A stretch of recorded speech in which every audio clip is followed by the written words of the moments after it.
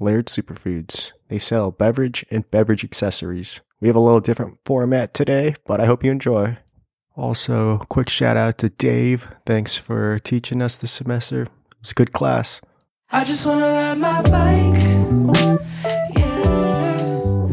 I'm just sick of always watching the news. I just wanna go outside. Yeah. Spend a weekend way up top with a view. All right, welcome everyone. My name is Aditya Divikar, and we were gonna present our project on Laird Superfoods as a worthwhile investment for your time and your money. So my name is Aditya. My name is Albert. I'm Clara. I'm Matthew.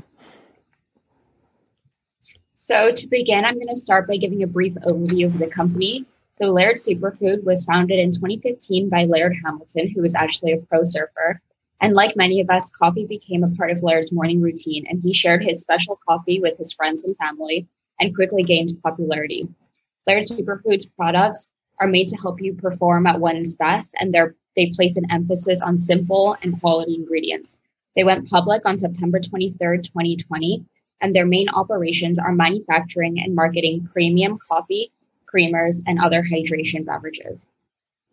So now I'll give an overview of their numbers. In 2020, they had net sales of over 26 million, 56% of which was derived from online sales. Through all the challenges of 2020, Laird Superfood supply chain remained intact, and they successfully delivered high quality and innovative products to a record number of consumers. This included over 100,000 new customers who came to the online platform, with over 176,000 repeat orders during the year. By the end of 2020, Laird Superfoods had over 100 employees, which was up from about 70 in 2019. Laird Superfood in the wild. So I actually went out and bought myself a mushroom creamer at a local premium grocery store. And from my experience out there, I saw that Laird Superfood had a price premium of about $3 to $4 over the nearest competitors underneath them, which on the shelf was Nestle. So yeah, they are implementing their strategy of selling at more high-end grocers, and they have strategic partnerships at Amazon. And it's pretty easy to see their products because they have very nice, clear, unique packaging that sets them apart from their competitors. Their market industry that they compete in is a oligopoly, which means that they're competing mainly on non-price competition and utilizing their really great marketing skills. And for Laird Superfoods and sustainability, they are very conscious with their products. They have multiple servings per pack to emphasize sustainable business practices, trying to reduce single-use waste. And the mushroom tea actually had about 45 servings per package, so that's quite a bit. And they also embody this by having a reusable merch, like reusable cups on their website. So they're serving the broad needs of the few. Laird Superfood is all things beverage. And they also try to go with ethically sourced ingredients and fair trade. They have a 100% plant-based lineup, as well as very shelf-stable packaging to help try and reduce their waste. So as Albert said, the industry Laird operates in is a oligopoly, and the industry is consumer packaged goods.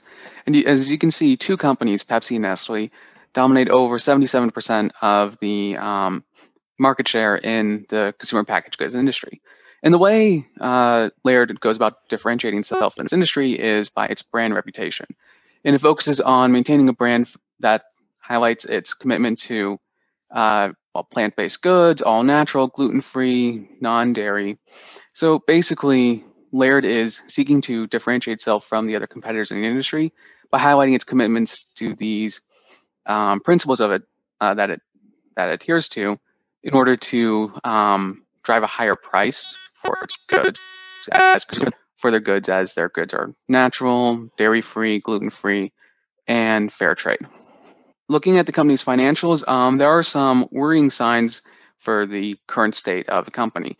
As you can see, since their IPO launch in September, their their stock price has fallen dramatically, and they have suffered a net loss of 12 million in 2020, which was a sizable increase from 2019. And despite the 98% increase in net sales from 2019 to 2020, they still suffered heavy losses. That said, there's good reason for investors to be interested in the company. Their IPO was wildly successful, with their stock price increasing 50% on the first day. As a result of their IPO, they have significant cash on hand, having $57 million right now. This means that Laird is in a good position to reinvest in the company and develop new product lines and start being able to engage in more cross-selling and reach out more to its current customer base. Thank you, everyone. So just to sum up my colleagues' findings in one succinct slide, we do recommend that you purchase the product and purchase in the company because of a few key factors. Number one is their price. They do sell at a premium, and that differentiates themselves and creates a little bit of a niche. And number two is that their products themselves are so differentiated and specific as to what their mission and purpose is, as it presents significant upside, and it will show as the company grows in the future. So some of the key recommendations that we've come up as a group is to kind of model their direct to consumer and word to marketing strategies from what we've seen from other companies. So for example, in the product expansion, we've seen Blue Bottle and Honest Tea move to can and bottled coffee.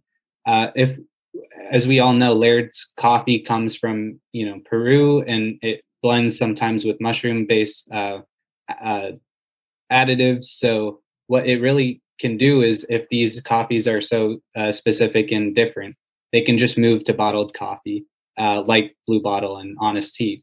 Another thing that they're already strong at is refreshing flavors.